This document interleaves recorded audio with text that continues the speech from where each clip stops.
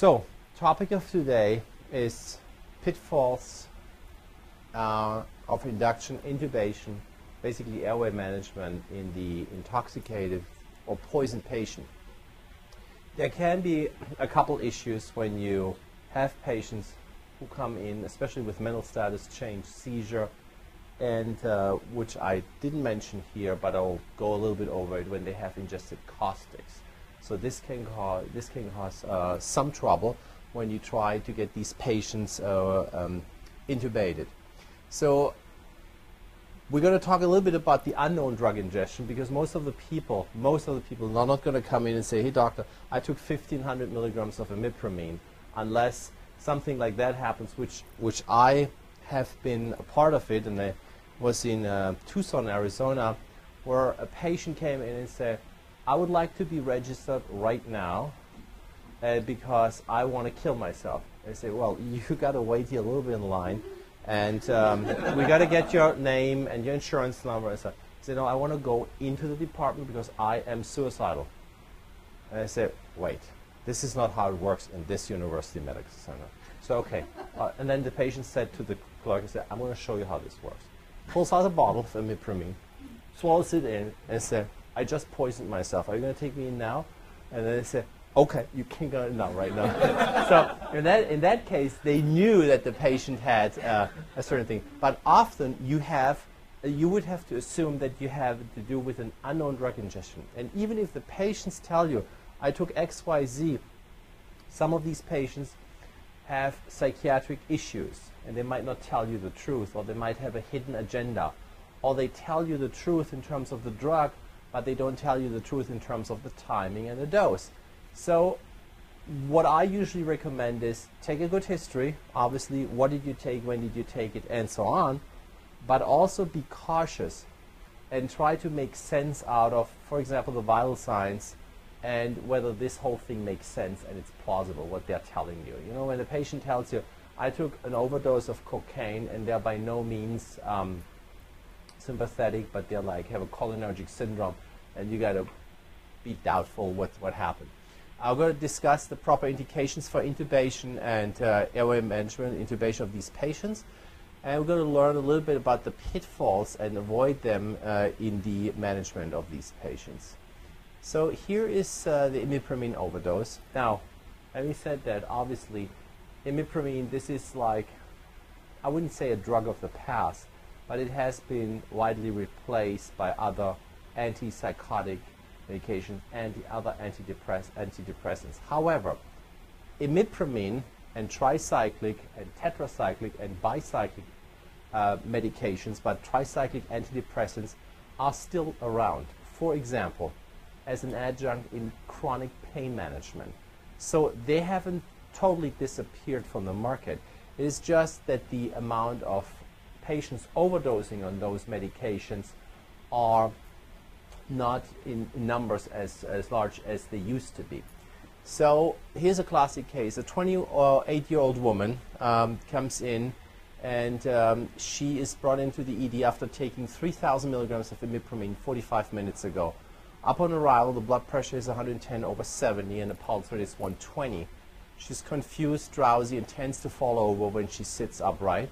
And she receives really cardiac monitoring and IV access. So I want you to look at this and the information right here. So there are a couple things you need to know. First question I'm going to ask you to make this a little bit more interactive. What is a potentially dangerous or potentially life-threatening dose of tricyclic antidepressants? If you know the answer, you will look at certain patients differently if you have already the information. So if you know the milligram amount, your adrenaline level is going to go up immediately. So do you know the dose? Okay, if you don't know it, that's okay. But if you had the knowledge, you look at these patients as an acute emergency, because the dose is 1,000 milligram in an adult. As of 1,000 milligram, things could become dangerous. Additionally, the patient has taken this 45 minutes ago, so that means a certain amount of absorption has already taken place. Second question, classic question. Let's put it this way. I have to word it a certain way. This is a question which could look awfully similar to a question which you might be asked in the boards of emergency medicine. I'm not saying that this is exactly the question they're going to ask you, but this is a question which might be very similar. On an EKG, what is the earliest EKG finding of an acute tricyclic overdose? There are 5 possibilities, but I want to know, I'm not going to give you the 5, but I want to know what is your opinion, what is the earliest EKG sign of a tricyclic overdose? Say it again. PVCs is a sign, but it is not the earliest sign. Sinus tachycardia. That's the right answer. Does this patient have sinus tachycardia? The patient has tachycardia. And I don't think it's VTach with a blood pressure of 110. So if you show an EKG, that is the one. Now, you're going to get other answers such as QRS widening, QTC prolongation, even PR interval prolongation, ventricular tachycardia. You get all of those answers. But sinus tachycardia is the earliest sign. And that is something. So this patient has taken a potentially life-threatening overdose and shows signs of toxicity. What it means, if you know these numbers, tachycardia and 3,000 milligram, you know you should be moving fast. This patient can crash and burn in front of you within seconds, even though the patient has slurred speech talking to you. They might just fall over, you don't have a pulse, you just have a thready pulse, and all what you see then on the monitor is TAC. So what do you need to do? Obviously ABC airway, and if this patient has some dysrhythmia, some white complex tachycardia, what's the first thing you're reaching for? In other words, what would you like to have at the bedside besides all the airway management and everything in order to reverse this? Okay, bicarb, that's right. So you want to have bicarb, you want to have 2 amps of bicarb, IV push fast, and you want to mix 3 amps already in a D5W solution, which would be 150 ml, 8.4%, and let it go at 150 ml per hour. Okay. So this is what happened. So she's lavaged, and they find pill fragments, and everybody's happy about these pill fragments, even though what does it mean?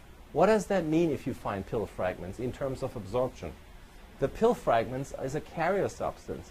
You might have up to 90% absorption and still get pill fragments out. It doesn't mean a whole lot. But it used to be that you see pill fragments, everybody is happy because you think you did a good job.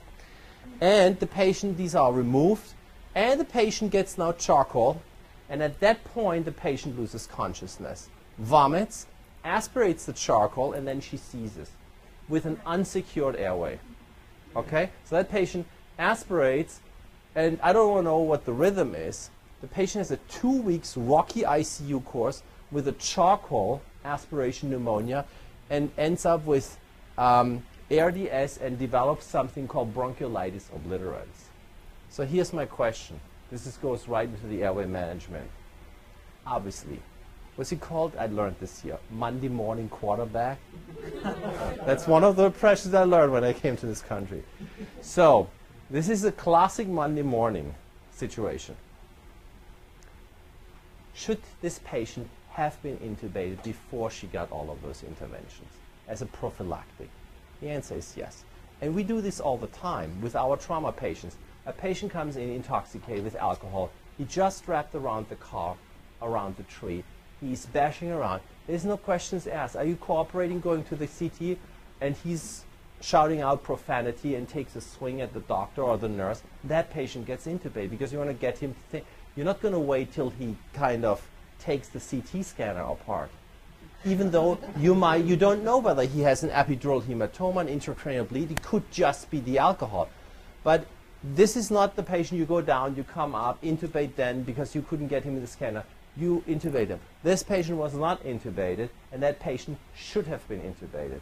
And with the information I gave you, a potentially life-threatening intoxication. Now, if this patient didn't get charcoal, you could make a point that you might want to wait, but you're doing an intervention with, if this patient vomits, that could go really bad. Additionally, if you have charcoal in your throat, the intubation process will be more difficult, okay? Because this is going to virtually, it's very hard to suction with a booster suction. You have obstructed, an obstructed airway, and so on. To add on to this, in terms of airway management, if you have a patient with a caustic ingestion, these patients will not receive charcoal because not only might they need intubation, but they also might need endoscopy, esophagoscopy, and gastroscopy. So these are contraindications. This is a classic pitfall. There are patients who should get charcoal in selected cases, and you can definitely consult with Jeff who should get if you are in doubt, or with a poison center. But you should not just throw charcoal at anyone who just comes into the door and has some sort of an intoxication. Be aware that there are contraindications, absolute contraindications, relative contraindications, and patients where you can give it but might not really need it. Okay, there are patients who really have a non-toxic ingestion where it's clear, you know, like patient took 50 milligrams of prednisone or 2 birth control pills from mom's little handbag, and the kid is 10 years old. Does that kid need charcoal? No. No, you tell them it's a non-toxic ingestion, you know? Okay, so here are the priorities. Does that sound familiar? Does that sound like ACLS? It is.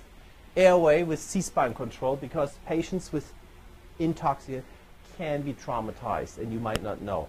And they might not know themselves. If they have, for example, some opioid, some analgesic on board, like heroin, for example, they might have just fallen down the stairs and have broken their neck. They might have just had a seizure and fell down, and they need a C-spine control. So these patients might be good candidates for C-spine control unless you find them in bed with the needle still sticking on the sofa on the couch.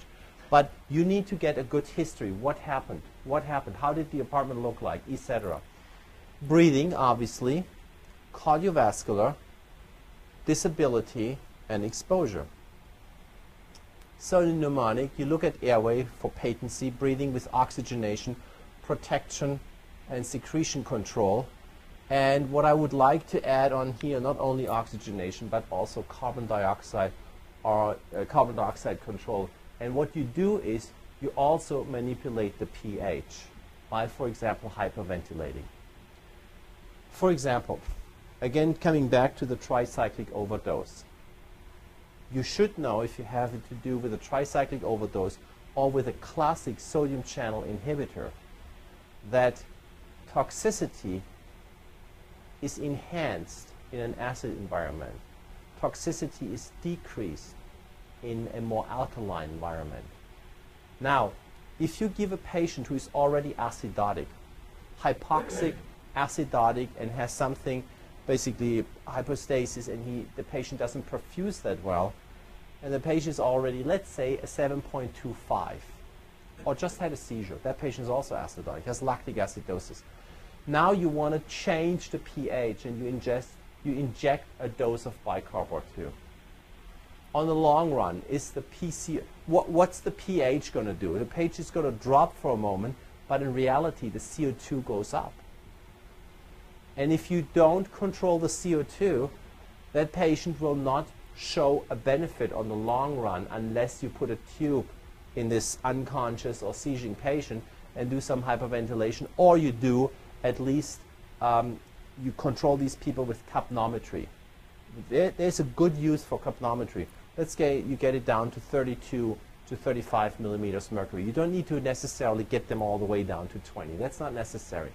But if you had a CO2 before of 50, and the patient had cardiac dysrhythmias, the patient had a wide complex tachycardia, and you give them oxygen and you ventilate them down from, let's say, 50 to 30, you might, without anything else, see a change in the rhythm just through the intervention of breathing.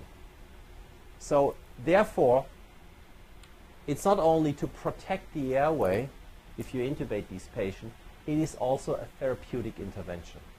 Okay? It can be a therapeutic intervention because these patients, let's say a mixed overdose with opioids, with a decrease of respiratory drive, an increase of CO2, and a drug, additional drug on board, which is more toxic in an acid environment, benefit greatly from early intubation and ventilation and oxygenation.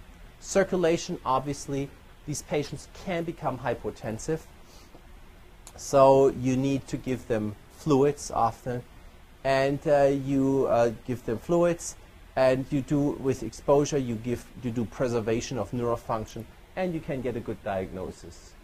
For example, the patient was not a nice guy, he's intoxicated, he's a cocaine guy, he thought he's Superman, and he was stabbed at the same time with a knife into his chest. So now he's an intoxicated patient and a trauma patient.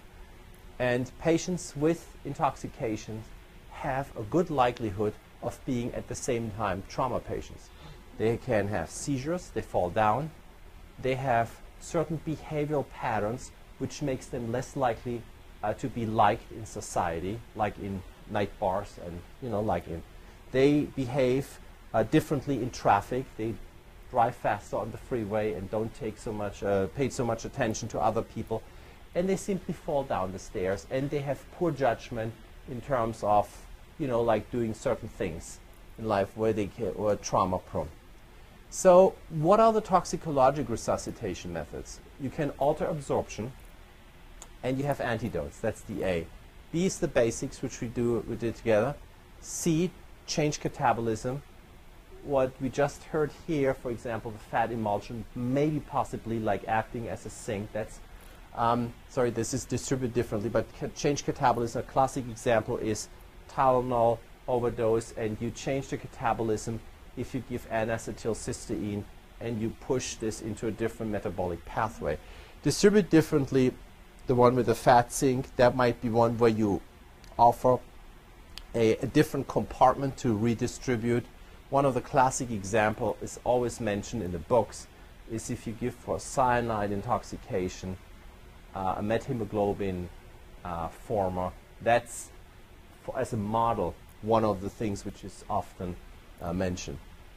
And enhanced elimination, that would be, for example, dialysis, hemodialysis, but also like diuresis, alkaline diuresis, but it can also be through other routes. It can be the ventilatory route. If a patient has inhaled volatile hydrocarbons and the patient is unconscious as a result of inhaling, basically like volatile anesthetics, which are hydrocarbons like fluorinated, chlorinated, and this patient is apneic, one of the ways of getting rid of these hydrocarbons through the body is through the lung surface. So if that patient is intubated and you increase the tidal volume, basically the minute volume of ventilation, you eliminate faster the amount of hydrocarbons dissolved in the body, because they go from a dissolved state into a vaporized state, basically into a gas form, and then out the body via the tube. So intubated patients being ventilated with a higher tidal volume or a higher minute volume, this can serve as enhanced elimination. Another enhanced elimination may be through the gut, virtually through the stool. A classic example would be something which is recirculated between the liver and the duodenum, enterohepatic circulation, and you give something and it precipitates it in that part of the body, like cholestyramine, or like something which is basically binding the stuff, and it appears in the stool in a bound form. That would be also enhancing elimination. So there's several ways of doing that. What are the five methods of mortality? So you can die a death of airway, breathing, circulation, disability, and elimination. This is basically the way you die. Patients have an obstructed airway. They just drank acid or lye, and their airway swells up to a point where nothing goes. And if you don't go for the infraglottic airway, this patient might die just simply because they have an obstructed airway and they were not intubated early. That is one of the things where patients benefit greatly, and this is also a pitfall, not intubating these potentially sick patients because they are still breathing, they're still saturating. But meanwhile, they're already drooling, they're already having a hoarse voice, they're having everything on the horizon which makes you think they might have an airway problem. So if they might have an airway problem, and acid ingestions attacking the upper airway are classic for this, they should get an early intubation under visualization with awake intubation and not with paralyzation, so that if you give like now succinylcholine or rocuronium, there's no way back. They can't hold on to this airway anymore before they're breathing through 2 millimeters obstructed area, and you can just poke something in here and get them a cricothyroidotomy but breathing, and you go in under visualization with endoscopically and even describe the damage having been done. So these are the patients where you should intubate early in doubt, in particular if that patient needs, for example, what's called advanced imaging study, a CT scan, and the patient leaves your department. And the moment you might have, and this is the thing, if the patient leaves the department and the patient had these signs and symptoms, and the moment the patient is out and you have second thoughts, this is the time, this is the wrong time, because you bet you're going to get this call. Doctor, we have a problem in CT. What is it? Oh, it's nothing. We just ran out of something. It's like, oh, so it's good that this is not the patient I just sent down who just herniated or just obstructed the airway. So in doubt, these patients should be intubated early. And there are my two favorite types of patients. The ones with the ingestion of corrosives, acid and lye, and the ones with inhalation injuries. In doubt, they should be intubated, like steam inhalation, hot air, kind of this, but you know, if they singe nasal hair. These are patients, classic candidate. Now, burns can also be caused by hydrocarbon, by liquid hydrocarbon. Patients drinking, for example, gasoline, they may have an airway problem, and you tell me why that is. Why would these patients have a potential airway problem? What does gasoline do to your mucosa? Yeah, it's a corrosive. And what is the pathomechanism behind it? Let's say, have you ever seen a patient doused in gasoline, you know, like hanging downwards in the seat belt, and the gasoline dripping from above? Have you seen that before? I have. And now you got to cut these guys out, hold them, and pull them out of the car where you have like basically these inflated things here. When you worked in rescue, you can't see these things. So like oh, it smells funny, you know. Now you get them, you strip them naked in EMS. Everything smells like gasoline. And the skin looks how? Wherever gasoline touched the skin, especially under the clothes, which acts as a wet chamber. How does the skin look like in that area? That's not even mucosa, that's real skin. How does the skin look like after half an hour being exposed with gasoline doused clothes? Red and blisters. And the name for that type of skin condition is called defatting dermatitis. The gasoline and all of these solvents take the fat out, and what you're left with is a special kind of skin. Looks like a burn. And this is how your mucosa looks like. And at the end, you can't put a tube in, and you end up with this one. And the same thing when they inhale this, the entire bronchial system, everything's swollen. These people are wheezing all over the place. They're really in bad shape. So this is the breathing. Circulation, patient become hypovolemic.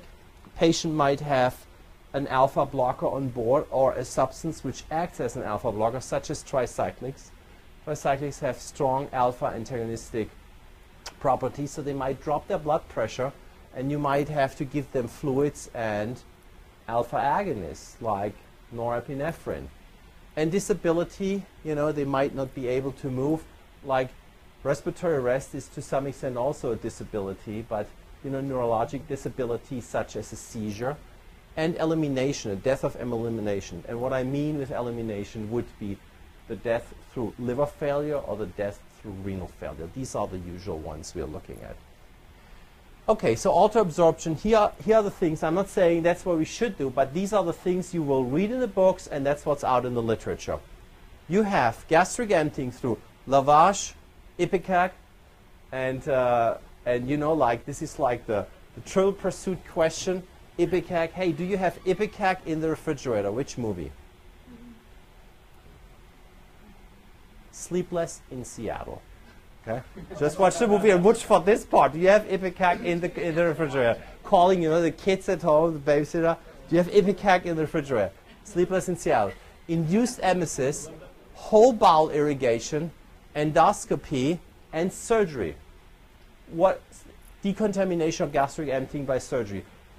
Give me a classic example when surgery, a few cases when surgery might be indicated for gastric emptying. The classic one. That's a pretty high level question there, Dr. Day. Ah, okay, all right.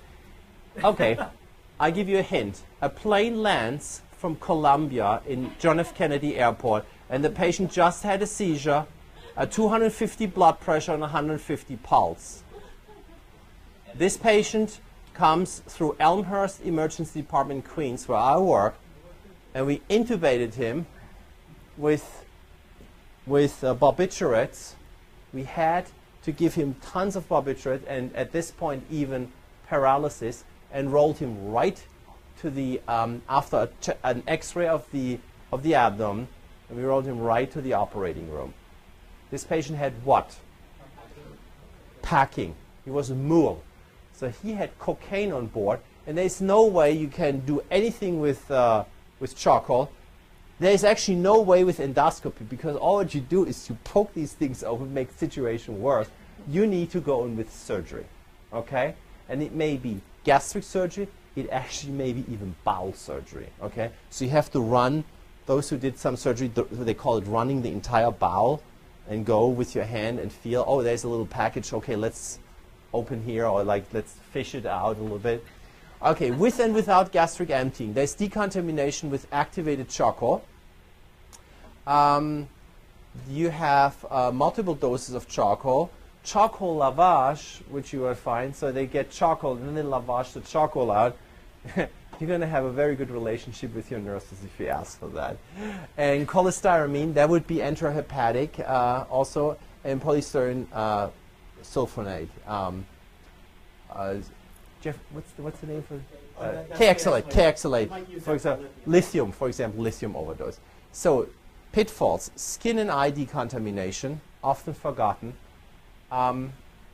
Decontamination of basically of secondary contamination of healthcare providers, in particular with organophosphate, especially those who evaporate later on in a closed environment. For example, Tokyo subway event where these patients were doused with these, basically they had condensation of this organophosphate called sarin on their clothes. The subway system had an excellent ventilation system. They came into the hospital, which had a bad ventilation system, and people were not decontaminated, meaning clothes being taken off, and you had secondary contamination of healthcare providers and the people who were patients. Gastric emptying is quite controversial. I would think that at one point during the year this might fill at least would be worthwhile one journal club article, what gastric emptying is good for, whether it's, you know, whether it changes outcome. It's all about the outcome, but it's actually poor literature in terms of gastric emptying with this, but it has been used widely. But there are issues with that. A single strategy is not sufficient, and decision factors, for example, with that is like the time elapsed, the patient's age, the patient's comorbidity. Let's say the patient's triple vessel disease. You want to do like the gastric, maybe not such a good idea. Type of poisoning, the risk-benefit ratio, and whether you have a high-risk ingestion. And again, this is also a combined toxicology airway lecture. This has airway risks. You put a hose down, the patient is fighting you, you might injure the larynx. And now you have an airway problem, a homemade airway problem, or let's say iatrogenic problem, and people start to ask questions. They say, doctor, what happened? When the patient came in, the patient could speak and breathe normally. After you did something with him, he was hoarse. Actually, he had no more voice. He was aphonic and needed to be intubated. It was obviously a difficult intubation. And now he needs for a while a tracheostomy because his larynx is broken. What happened? So you need to come up with a good explanation. And that's what I summarize under risk-benefit ratio. Okay? What 5 questions must you answer before giving a medication or doing a procedure? You need to know about the indications for that. There are absolute indications relative and there are contraindications. You need to know the contraindications. You need to know what complications might ensue during that procedure. Giving you a classic example, when you take your boards and you give an antibiotic and you did not ask, do you have a penicillin or cephalosporin overdose? They're going to guide you down the pathway of an anaphylactic reaction. So every time you give a medication, you should know what are the contraindications. They can be anaphylaxis, they can be hypotension, they can be tachycardia, they can be a lot of complications. But you need to know a procedure. You put a central line in. What is one of them subclavian? A pneumothorax, a hemothorax. Now, it's not good enough that you know how to put a central line in. You need to know, oh, what could go wrong? Oh, now he has a pneumothorax. What am I going to do now? I'm done with the central line. You guys take care of the pneumothorax. You know, basically my shift is over. No, that's not how it goes. So you need to know what to do in that case and how to discover it. For example, chest X-ray or an ultrasound. You need to know the dosage and the route. It's also like lots of things. For example, diazepam, should or should you not give it IM for seizure? Should or should not? Valium. To answer this question is you just need to open the package and read the insert. That gives you the answer. See, I'm not saying this to put you on the spot. I'm just saying, what a surprise. Whereas lorazepam and midazolam have an excellent absorption through IM because they're water soluble, diazepam doesn't. Diazepam is a classic IV drug. You can use it rectally. If you have breakthrough seizures as what's called rescue seizure medication, you can, if at home, you know, they have seizure and they're far away remote. And what the relatives learn is to basically pull down the pants, put this 10 milligrams of diazepam, squeeze this, like it looks like a little, you know, like these bob syringes for the kids, just smaller. You squeeze it in, hold it, it absorbs excellent rectally, but it doesn't absorb well through the muscles. So you should know which one are good IV. Now lorazepam and diazepam are excellent also IV, but it's diazepam which is poorly absorbed through the muscle. And so this is something which is a classic route thing. You know? Oh, I treated the seizure, but I had problems because I gave 20 milligrams IM diazepam. Yeah, because it doesn't really, it gets absorbed erratically. It may get absorbed, but it may not. So indications, oral gastric lavage, it's, you remember the imipramine patient? Inability to protect the airway, okay? Let's say you work in a place, you're going to give charcoal, but you don't know how to intubate a difficult airway. Bad idea. Bad idea. You should have a setting like an ICU setting or somebody who really knows how to do it. After recent serious ingestion, you should do this. And recent ingestion of toxicant not well absorbed to activate charcoal, you may do that. And later ingestion which delay the things. Okay. Contraindications. Corrosives, I mentioned that. Petroleum distillates like gasoline. Non-toxic ingestions. You don't need that, you know. You don't need the risk. And to punish the patient. I've seen that. This is trouble. You know, and nowadays patient will complain. Doctor, why did you do that? Well, because you were a jerk. You were disturbing my night shift. You know, that's not a good one. Because if that patient has now esophageal rupture or an injury to the airway, that's a serious issue. But I'm saying this because it has been done. Complications, there can be epistaxis, turbinate fractures. Also when you introduce an NG tube, like to put charcoal in, same. Esophageal and lacerations and perforation, laryngospasm, laryngeal trauma, pharyngeal laceration.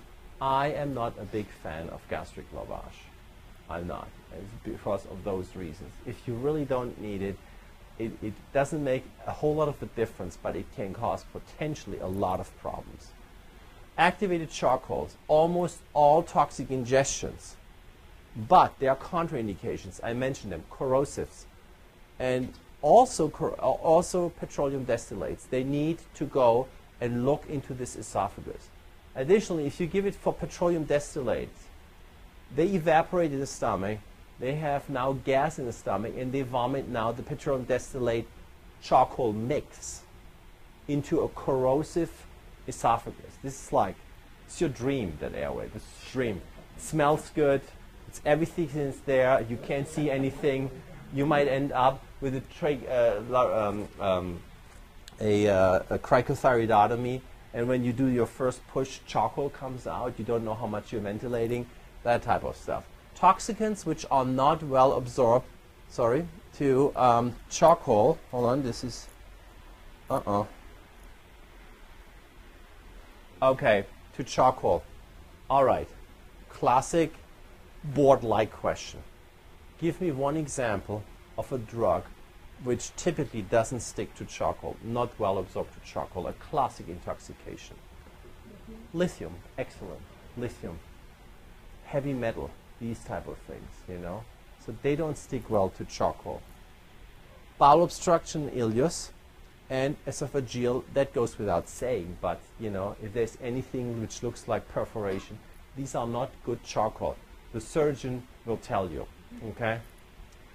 Complications, nausea and emesis, aspiration, bronchiolitis obliterans, death. Charcoal empyema, constipation, diarrhea, and severe abdominal pain, which makes you think, did that patient just perf or is it my charcoal? So now, poisons and antidotes. Organophosphates and carbamates, we had this atropine, digoxin, FAB antibodies. Benzodiazepines, I'm not going to go into that, but that may be a bad idea, but it exists as an antidote, flumazenil. Beta blocker, calcium channel blocker, in this case calcium, you can give calcium, but glucagon in higher doses, so that pharmacy will ask questions, why do you need so much? Acetaminophen, acetylcysteine, opioid, and naloxone, but also naltrexone, nalmethane, and these drugs. Anticholinergics, physostigmine. There's a whole lecture which you have about this issue, more like a diagnostic tool, but not so much as a therapeutic tool. You can give it, but the indication is different. Okay, it's a good thing, but it's not, might not be a good thing to start a drip on those things. TCA, sodium bicarbonate, and snakes and spider with certain antisera, like the Crofab, which was discussed earlier. What 5 questions must you answer before you give that? Of course, we just talked about that. Here's, for example, flumazenil as a contraindication. Model in critical care. These are case reports, but seizure after flumazenil administration in a case of combined benzodiazepine and tricyclic. Now, here's the question in terms of antidote. If a patient comes in, okay, tricyclic, they have 5 different physiologic and pharmacologic actions. The first one is sodium channel blocker. We know that. Okay? Also like local anesthetics, type 1, type 1A, like lidocaine, bupivacaine, and those things. So by the way, also like Benadryl has also sodium channel property. Same sodium channel property. So they have that. They have, what else? Anticholinergic properties, earliest sign of EKG changes, tricyclic sinus tachycardia, like Benadryl, by the way, too. Earliest sign, sinus tachycardia. They have an alpha blocking property, which makes patients potentially hypotensive, and you need to give them a lot of fluids, and potentially you might have to give them norepinephrine to get the blood pressure up. And the patient has also, these drugs have potentially, and they do have that, GABA antagonistic properties, which makes the patient seize. Those patients tend to seize. And I think there is one more, alpha, GABA. Biogenic, exactly. That's why they're given. They basically interfere with the reuptake of epinephrine, norepinephrine, and dopamine on different types, but different ways. But that might be an issue if you have a combined ingestion of, let's say, monoamine oxidase inhibitor and a high dose of those medications. So what would you give to a patient, potentially, if that patient had a seizure due to a tricyclic overdose? You give him patient an anti-seizure medication, right? Such as diazepam. Now that patient did a big favor to the doctor, tried to do it. But the doctor did not recognize that the patient wanted to do something good. The patient took a poison, tricyclic, and took the antidote for the seizure. But the doctor says, this patient is obtunded. I need to find out whether that patient took something which is in the benzodiazepine group. And yes, the patient wakes up and has immediately a seizure. Okay? So they're antagonizing the antidote, which is in that case a bad idea. So 42-year-old woman found unconscious, GCS, that's in the case report, but the thing is that you don't do GCSs. They are useless for intoxicated patients. They are usually for trauma patients. BP 120, heart rate, she has the sinus tachycardia, dilated pupil, that's anticholinergic, EKG sinus tachycardia, but the patient already has 120 QRS. So that patient is already widening the QRS, because what should be her QRS? What would be a nice QRS? Like 80 milliseconds. She's already above 100, so she's 120. Doan protocol, dextrose, oxygen, Narcan, thiamine, right? Okay. Protocol is given, and somebody has the glorious idea to give a milligram of flumazenil, and 5 minutes later the patient develops a tonic-clonic seizure, and that is difficult to control. Now this is like a whole lecture why this is difficult to control. You would think the patient took 10 milligrams, let's say 20 milligrams of diazepam, and the patient got the equivalent of the antidote for these 20 milligrams of diazepam. 2 milligrams of flumazenil, or 5 milligrams. Now you want to reverse these milligrams of flumazenil with the same dose. It won't work. It won't work. There's something happening at the receptor in the body where you need much higher doses to go back to the baseline.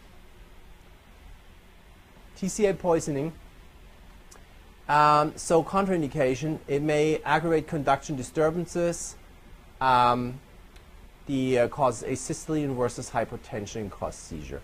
This is by Paul Pintel. Asystole, that would be physostigmine, complicated physostigmine treatment from tricyclic antidote. I mean, this is like from a while ago, it was an ICU case.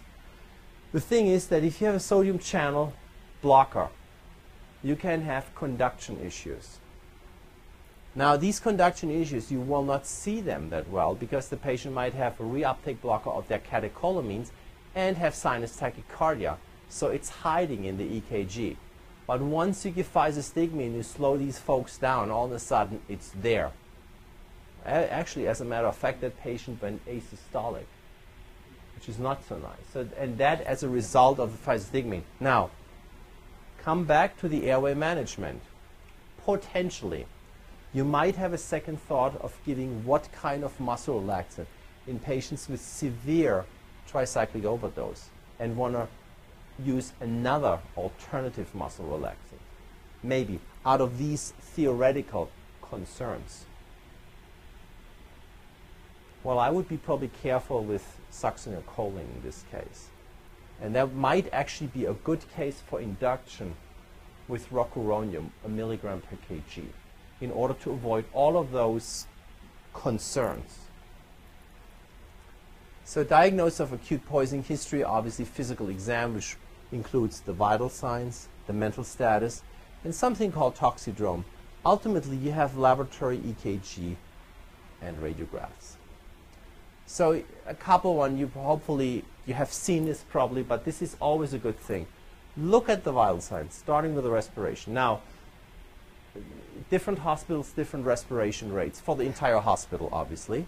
Everybody breathes at 20, everybody breathes at 16. I doubt that people are really counting that. Now with the pulse oximetry, you can actually see how they're breathing, but it's like something else. So people come in when they're acidotic, or they have central stimulation, like acidotic with ethylene glycol, nicotine, organophosphates in the early stages. Later on, just reverse it. Salicylates, centrally caused initially, salicylate poisoning, sympathomimetics, and theophylline. Bradypnea, breathing slowly, obviously barbiturates, clonidine, which has similarities to opioid overdoses. Ethanol, patients with organophosphate at the end stage, and obviously sympathetic sedative hypnotics, such as what?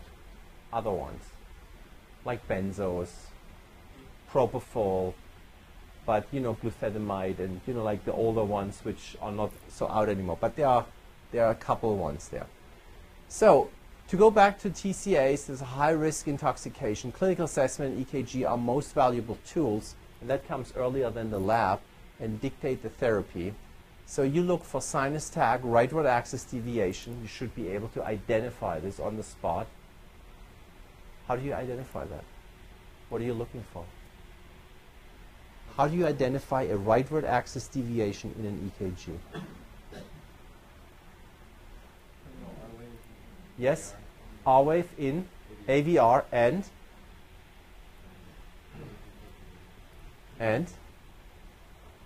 what about an S in 1? Okay, an S in 1. Okay. More than 100 milliseconds, and that's late, okay? QTC prolongation. These are your options on the multiple choice test. It's the classic one. It looks awfully similar than a board question. And the correct answer is sinus tachycardia as the earliest sign. All the other ones come later, and you can't predict as they appear. All right, let's summarize this. We should, if you deal with the intoxicated patients, in particular with patients you don't know what they took, should adhere to the principles of patient care, ABCs. That's always a good idea. Okay, if they're not breathing, there's no magic behind it to take an ambu bag.